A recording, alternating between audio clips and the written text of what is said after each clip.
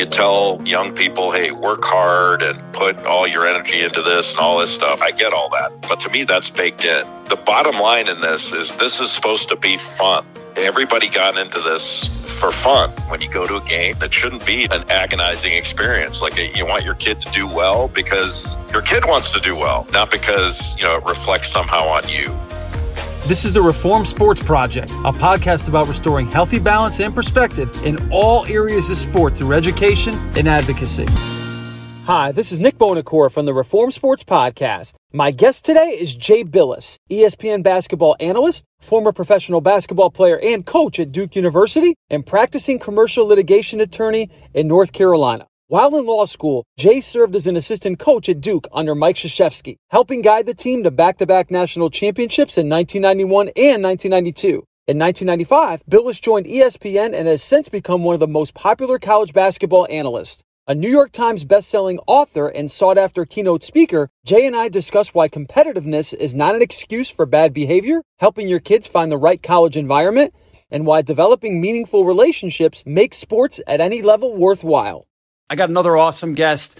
This dude is an absolute stud. We're coming up to his time of year, college hoops.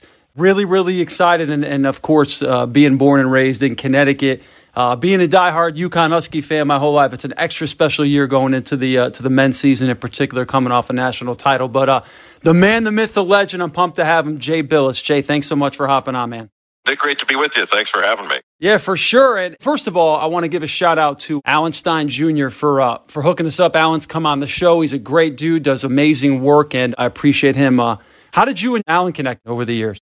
We met working Nike Skills Academies. So Alan and I have worked together for I don't know how many years now, maybe 20. And he started with us as a exercise physiologist and working with players. And I knew he was at DeMatha. And then, he and I started a basketball camp together. It's got my name on it, but it's a collaborative effort. And so we've worked together forever. I love Alan. I think he's the best. Dude, I love it. And I'm glad that you went there with the camp, because Jay Bilas camps, and obviously I had no idea that you and Alan were, partners in the deal. But one thing I noticed about your camp, at least on your website, and I'd love for you to dig in there, there's a specific part, dedicated to parental education. Why is the parental education such an important piece, so much so that you actually have like open clinics and seminars at your skills camp? Yeah, it's multi-part. Parents, that they usually go through this only once. And they have a lot of questions. It's a difficult process, or at least can seem difficult, because you don't know exactly what's coming at you when your son or daughter becomes a recruited athlete, a recruitable athlete, or if you want them to be recruited. It seems like it's a daunting thing. And you need some information, or at least feel like you do. And we started the parental programming at our basketball camp very early on. But selfishly, there were a couple of reasons for it. One, we wanted to have good programming and answer questions and be able to give parents what they needed, because we had a lot of people associated with our camp that knew the process, and they were getting all these questions anyway. So why not put it together for the parents in a digestible way that they could really use, and then they could all ask questions, and that might prompt further discussion, having everyone together. And honestly and frankly, one of the reasons we did it was, I didn't go to a lot of camps when I was a kid, but I did go to a couple when I was in high school. And they were these, recruiting camps, like 5-star. I went to a thing called Sports World Superstar Camp on the West Coast, where there were, it was nothing but college basketball coaches and all that stuff. And, parents dropped you off. And my parents didn't stay and watch. And now the parents, not all of them, but the parents stay and watch. And so our facilities, we have to have places where they can stay and watch. And the truth is, one of the reasons we started that was to get the parents away from the players a little bit. And so they could have some time to just play without being watched every 5 seconds. And that's not a negative on parents, because I think they're invested and, they enjoy watching their kids play. To me, that's a positive, but it's not a positive all the time. I mean, there are times when it's good for the players to just be on their own when they don't have to look over their shoulder, things like that. And we have rules at the camp where no cheering and, no comments to officials, stuff like that. The parents are all great about it because it's not a basketball game. It's a camp. So it's a little bit different. So where do you think, when you say it's great, in many ways, but at times it can, have an adverse effect, when do you think over-involvement or, helicopter parent type thing, when does that become something where it's a negative? Or can you give any specific instances where you're like, dude, this is a little bit overboard? I think it's kind of a know it when you see it thing. And look, every child is different and every parental relationship is different. So there's no set rules to this. But I think with anything else in parent-child relationships where if your kid is worried about you when they're playing, I mean, this is supposed to be fun. If they make a mistake and all of a sudden they're looking up in the stands to see your reaction, it's great that they know that you're there. I mean, that's a nice thing. And I can only speak for me when I was a player. One of the things I appreciated about my dad especially was that I didn't get a lot of feedback from my dad on my play. My parents cared about, did I behave myself? Did I conduct myself appropriately? Stuff like that. That was the parental stuff that they were into. How I played was up to me. And feedback to me as a player was up to my coaches. And for the most part, they stayed out of that. I mean, they would say good game and, hey, you really played well and all that stuff. But my dad really wanted to hear about, hey, what was said in the locker room or what was said in the huddle. He liked stories like that. But he pretty much stayed out of that. And he was my dad, not my coach. Mm-hmm. And for me, when my son was playing AAU basketball or high school ball growing up, or I didn't tell him what to do. That wasn't my place. If he came to me and had a question, I'd answer it. But that was his thing, not my thing. And, I was there to support him, not coach him or, be constant feedback. I didn't want there to be any pressure there because if he didn't want to play anymore, if he wanted to, play baseball or soccer or something like that, fine. I was there to support him, not have him do what I felt he should do. And so it's sort of walking that line of knowing your kid and what's right for them. It's okay to emphasize things. And but I probably had the same experience as most others. You think you know a little bit about basketball or something, and my son would come to my camp, and that was the only time I felt like, well, I get to tell him what I think, is because I would do that with any player at my camp. But it was always better when somebody else told it to him. If I said something, it didn't resonate as much as when somebody else said it. And I remember when he went to college, I had told him in high school, he had said something, and I said, well, it wouldn't hurt you to get a little stronger. Be a little bit more physical out there, and you don't need to go into the weight room. I mean, you do 100 push-ups in the morning, 100 at night, do some of these things to get a little bit stronger because, strength on the court is a good thing. And after his freshman year at Wake Forest, he played at Wake Forest. He came back and he says, Dad, I really need to get stronger.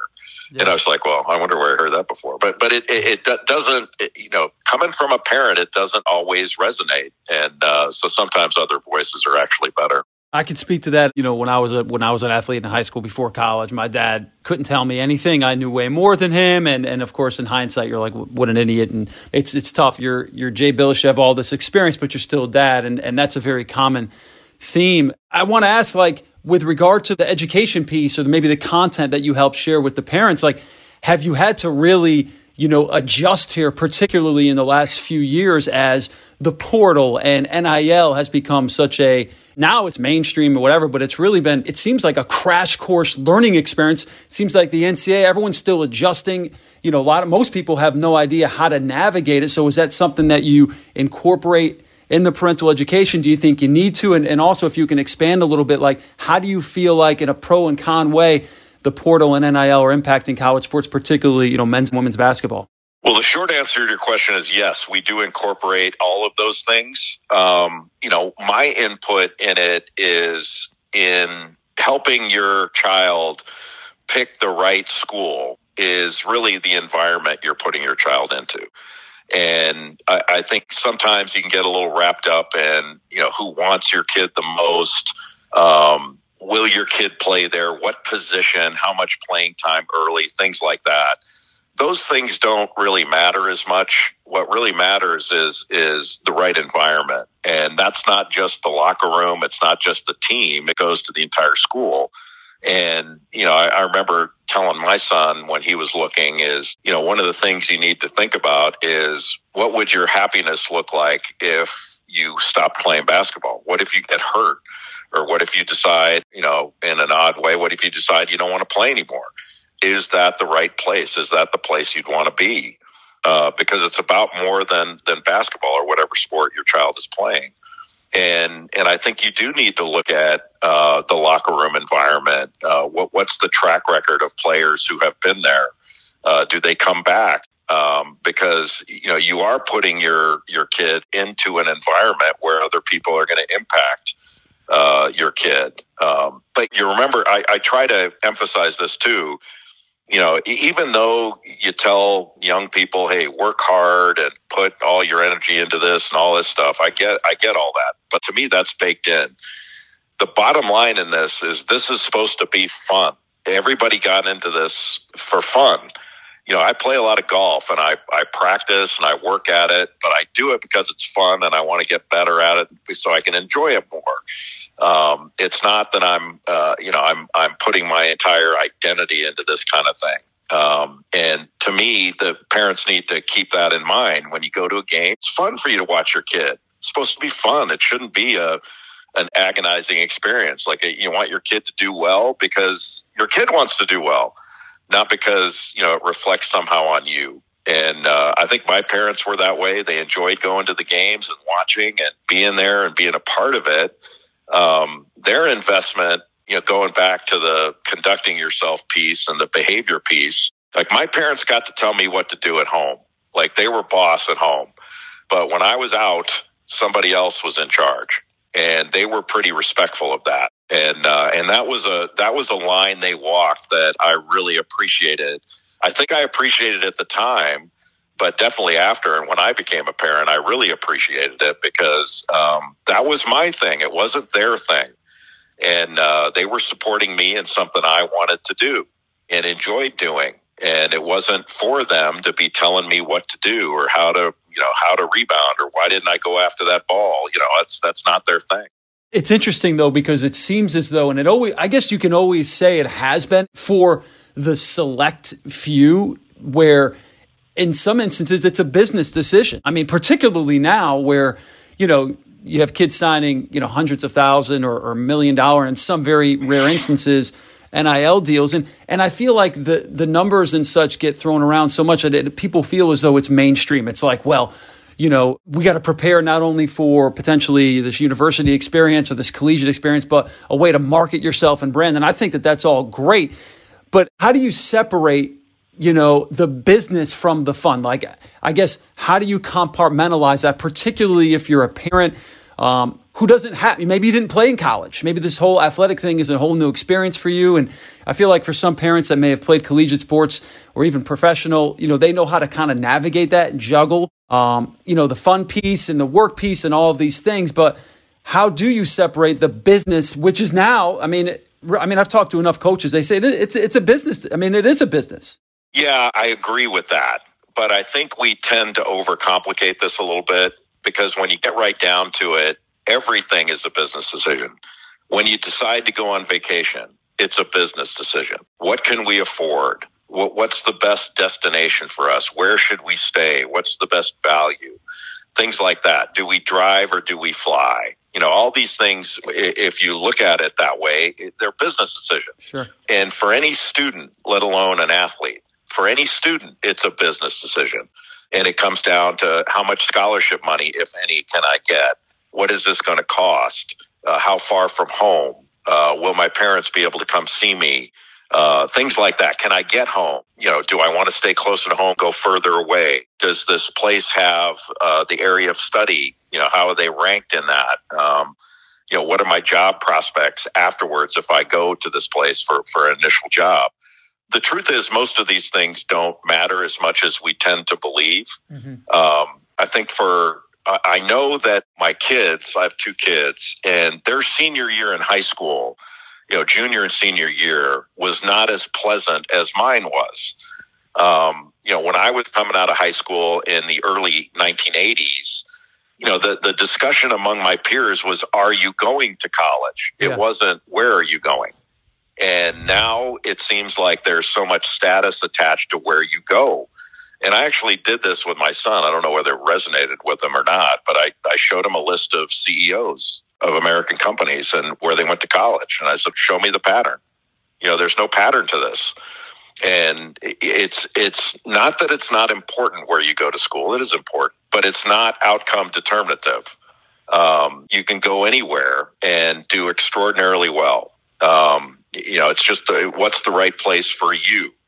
And your question earlier about NIL and the portal. Look, if somebody's making you an offer out of high school, an NIL offer, something like that, that's fine. You can field that offer. But, if it's just about money, you take the highest offer. If it's about fit and where you go to school and where you're going to be happy, then maybe you're willing to take less money in order to go to the place you want to go. So it's a little bit of sliding scale in that. To me, the portal is of zero consequence when you're making your decision. You're not making your decision based upon, where will I go after this? Yeah. That doesn't make any sense. The portal is of zero consequence when you're deciding where to go. You go somewhere with the intention of staying, and if circumstances change, that's fine. But the way I tell people is, when you're coming out of high school and you're deciding where to go to college, that's your decision. Once you make that decision, you should be all in, and all in for at least that first year. At the end of the year, then you can make a determination. Am I happy with this? Do I want to stay? Should I consider leaving? At the end of the year, that's fine. And then once you make that decision, then you need to be all in again. I think those are important distinctions. When we come back, Jay and I discuss mental health awareness and the value of learning to stay present. Before we head to break, I have a question for you. Are you tired of your current sports management platform? Is it just not getting the job done? Well, our partner and industry leader, TeamSnap, is making it easier than ever to switch to their TeamSnap for Business platform and unlock $1,500 in savings with their exclusive seamless transition promotion. The offer includes white glove transition services to their all-in-one sports management platform with registration, communication, scheduling, and more, all designed to improve experiences for parents, athletes, and administrators. You can be up and running on their platform in 3 weeks or less if you sign up for the seamless transition promotion by November 15th. Visit teamsnap.com today to register. Offer valid only for new TeamSnap customers with mid to large size organizations.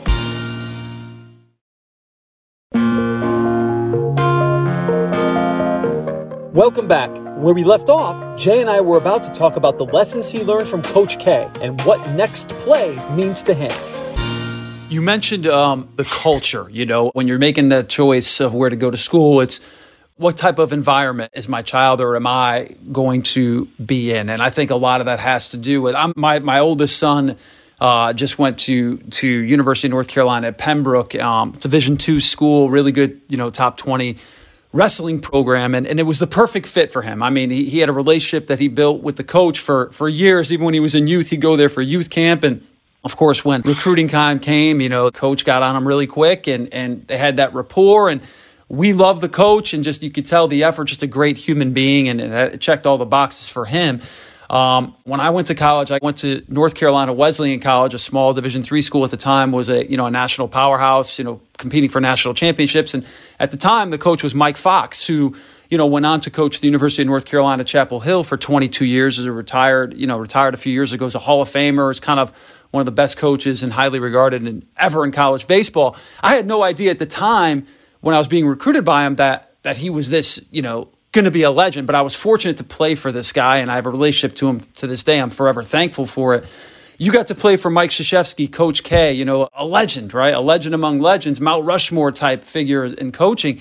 So parents often say, or I hear adults say, well, don't go to the coach. Don't let that be a major factor because coaches leave programs all the time. I, for one, think that that's a critical component of the environment, right? The coach, who's there. But with that said, with coaches at times, going to other programs, how important is it for you, or do you think parents should consider that coach? Because I think the coach relationship piece of it all is one of the most key components to success? Well, I tend to agree with you. I mean, when I was coming out of high school, I made my decision based solely upon the coach. And that may not have been the right thing. It was just the right thing for me. And when I committed to Duke, Coach K didn't have the kind of success that he had later on. And he was actually on a little bit of shaky ground at the time. Yeah, I remember that. And so, but I wanted to play for him. That made the difference for me.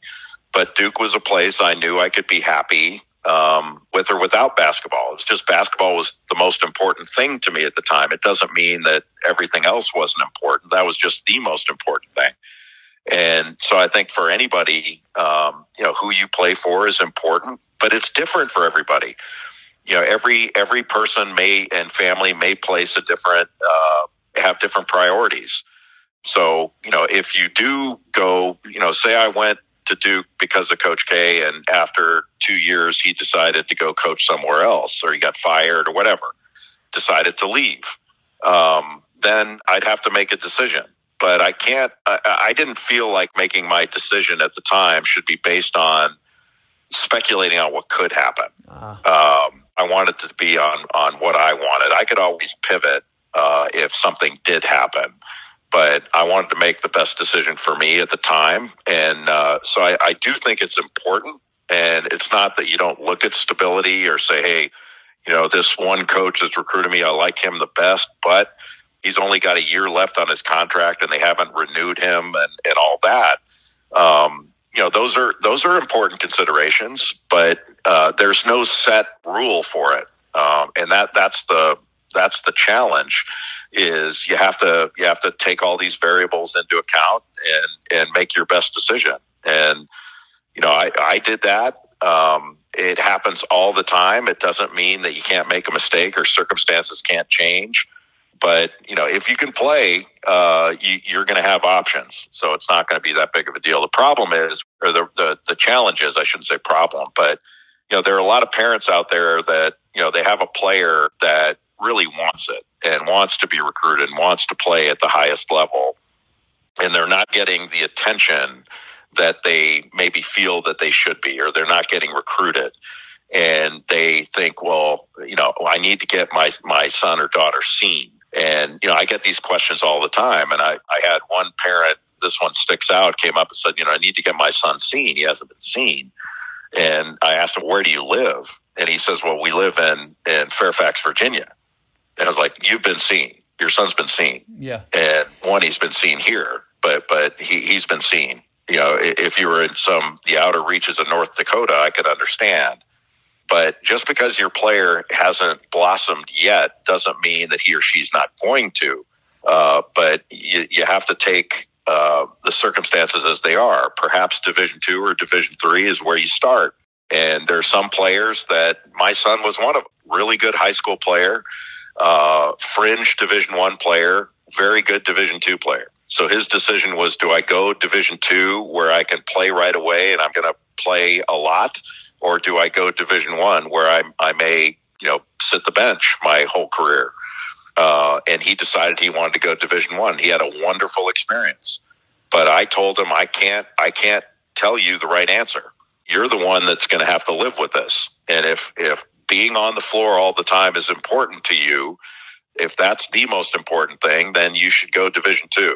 If you want the full experience and the high level stuff and all that, then go Division I and work your butt off and see what happens. But you have to prepare yourself for, if this doesn't work out the way you want, are you still going to be happy? And he was really happy.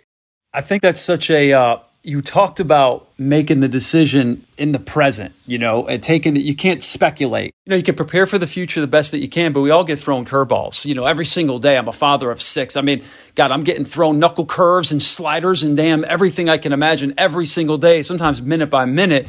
So having a pivot as a parent is, as you know, just comes with the territory. And you've interviewed countless amounts of high-level college athletes and professional athletes that have been around some of the best and competed against some of the best and been one of the best yourselves. How important is staying present? How important is being in the moment, being locked in? And how do you get locked in for these big moments, whether it's a big game, a Final Four, March Madness, whatever it is? How do you as a competitor, and is this something they should be working on, like staying present, and do you think that helps performance? Absolutely. To me, it's just sort of priorities and concentration. And you concentrate on what you're doing at the time. I remember when I was a high school player, and you're a kid, you expect this kind of thing when you're older that you would have gone through this. But I had a game one time and I did not have one of my better games. And afterwards, my dad said, "Was something bothering you?" And I said, "Yeah, I got all this stuff going on and I had some test coming up or all that. And I was distracted." And that was advice my dad would give me. He would say, "It's okay for you to throw yourself in 100% to your game because there's nothing you can do about that test while you're playing. Worrying about the test while you're playing did you absolutely no good. You're no better student by worrying about it."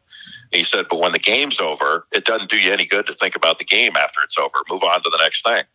And then study for your test and get ready and all that stuff." His thing was, you prepare when it's time to prepare and you perform when it's time to perform. And even getting upset after a game, if we'd lose a game and I'd be all fired up about losing, he said, what good is that doing you?" He said, "You should have been this fired up when you were playing." Yeah. And he said, "Being upset after the game doesn't do you any good. It's over." And he was really big on how you behaved after the game. I think sometimes competitiveness gets used as an excuse for bad behavior.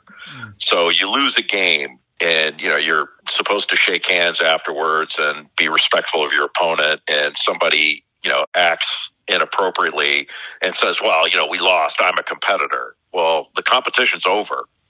The game was over. So the competition's over. So your competitiveness doesn't mean anything. After the game, it's time to be sportsmanlike and accept the results and act appropriately. And he didn't accept, competitiveness as an excuse for bad behavior.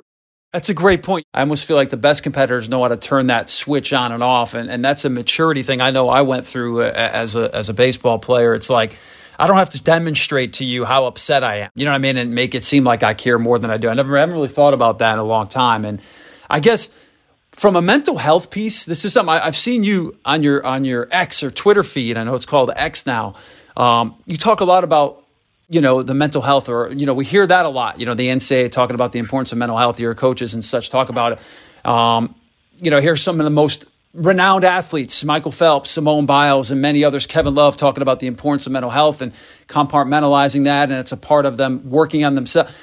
How do you, as a parent or as someone who's around these athletes, how do you see mental health, and I guess coaches putting themselves or putting things in place to help student athletes work on their mental health and I guess becoming vulnerable enough to talk about things that maybe 25 years ago you could potentially be ostracized for coming out and being vulnerable and showing weakness. I guess weakness is strength, right? Being able to be vulnerable and show those things. What are ways in which you're seeing the culture shift to emphasize the positivity and the strength in being aware of your mental health?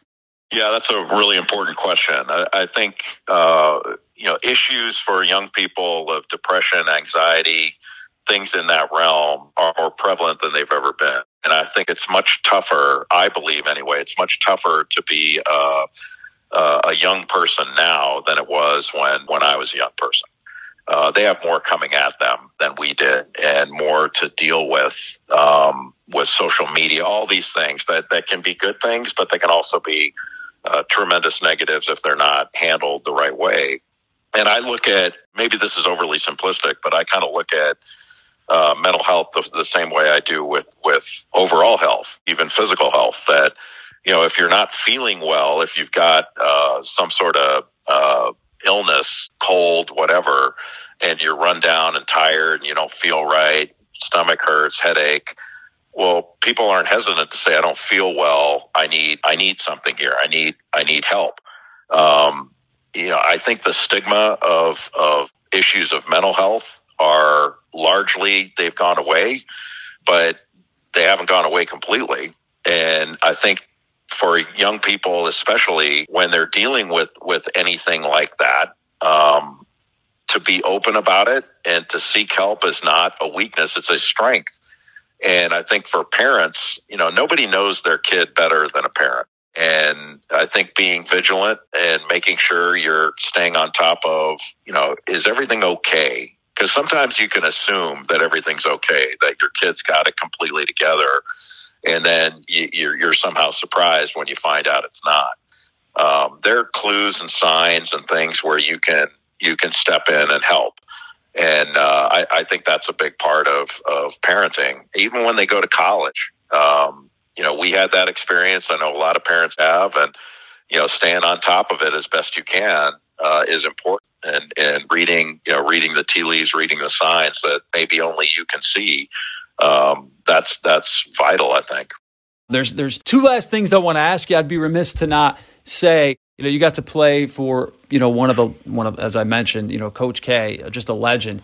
Is there a piece of advice that he gave you when you were playing for him, even afterwards? I'm sure you still have an amazing relationship with him that has served you throughout life. Because I often talk about how important that coach relationship is, as I mentioned. And is there something you extracted from playing for Coach K that has served you in life?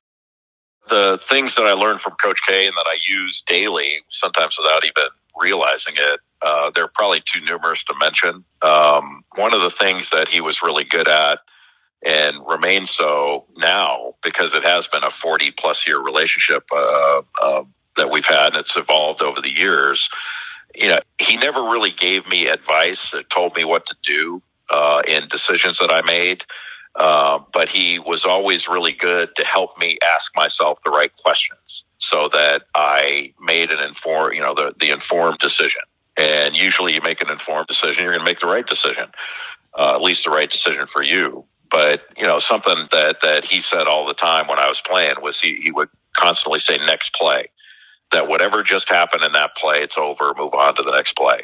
Positive or negative, whatever just happened, quit living in the past, you need to move on. And that served me pretty well. I say next play to myself a lot in daily life. And I'll follow up on that. What are things that you would recommend parents do as their kids are, not only going through the recruiting process, but their youth and amateur sport experience? What should they be looking to extract aside from the performance piece that'll serve them in life? Like, how do we as parents teach our kids to extract these values that we get from sport, from teamwork, to help serve them? Well, I think there are a couple things. One, the relationship piece of participation in anything is the most important thing. That at the end of it, and it's easy to say when you're bumping up on 60 years old, I was just at a Hall of Fame induction for Coach K and Johnny Dawkins, one of my best friends and my teammate from college. And, we weren't sitting around talking about games. It was a relationship thing. We've been friends forever. And that's what endures. And the thing that makes it worthwhile are the people. And so I think you want to be mindful of that if you're playing AAU basketball, and which is largely what we're talking about here. The experience is what's the most valuable. 20 years from now, 30 years from now, you're not going to be talking about the second game you played on a Saturday in Orlando, but it's going to be the experiences you had and the relationships and empathy for your teammates and your coaches and the getting to know the parents. Those are the things that endure and make it worthwhile. And then the last part, last thing I'll say on this is I think it's important for your kids to know that no matter what, they're going to be fine. Whether they get recruited by the place they've dreamed of or not, they're going to be fine. And if you put all your emotional eggs in that basket, there's nothing but disappointment that follows that. Because this stuff, whether you go exactly where you wanted or go somewhere else, your dreams will still come true. You just might not have dreamed it, that way. But, it may exceed your wildest dreams, even though you don't wind up where you wanted or what you thought you wanted. This is a pretty, for any kid, this is a really fun ride if you allow it to be. If you let other people's expectations or things like that get in your way, that's when problems surface. Jay Bilas, I can't thank you enough for coming on, man. I love following you, love your content. Besides your X feed, your Twitter feed, where can people find you if they want to, just follow everything that you're putting out there? I think I'm on Instagram, TikTok, There's too much of me out there, but yeah, but at Jay Bilas and all those things. You're the man. I can't thank you enough for coming on, bro. Appreciate you. My pleasure, Nick. Thanks for having me. That's ESPN basketball analyst Jay Bilas. Thanks for listening to the Reform Sports Podcast. If you've enjoyed this episode, we would appreciate it if you took a moment to rate and review our podcast as we work to grow our community of supporters and advocates. For more Reform Sports content, please subscribe to our newsletter and blog at reformsportsproject.com. You can also follow us on Facebook, Twitter, Instagram, and LinkedIn.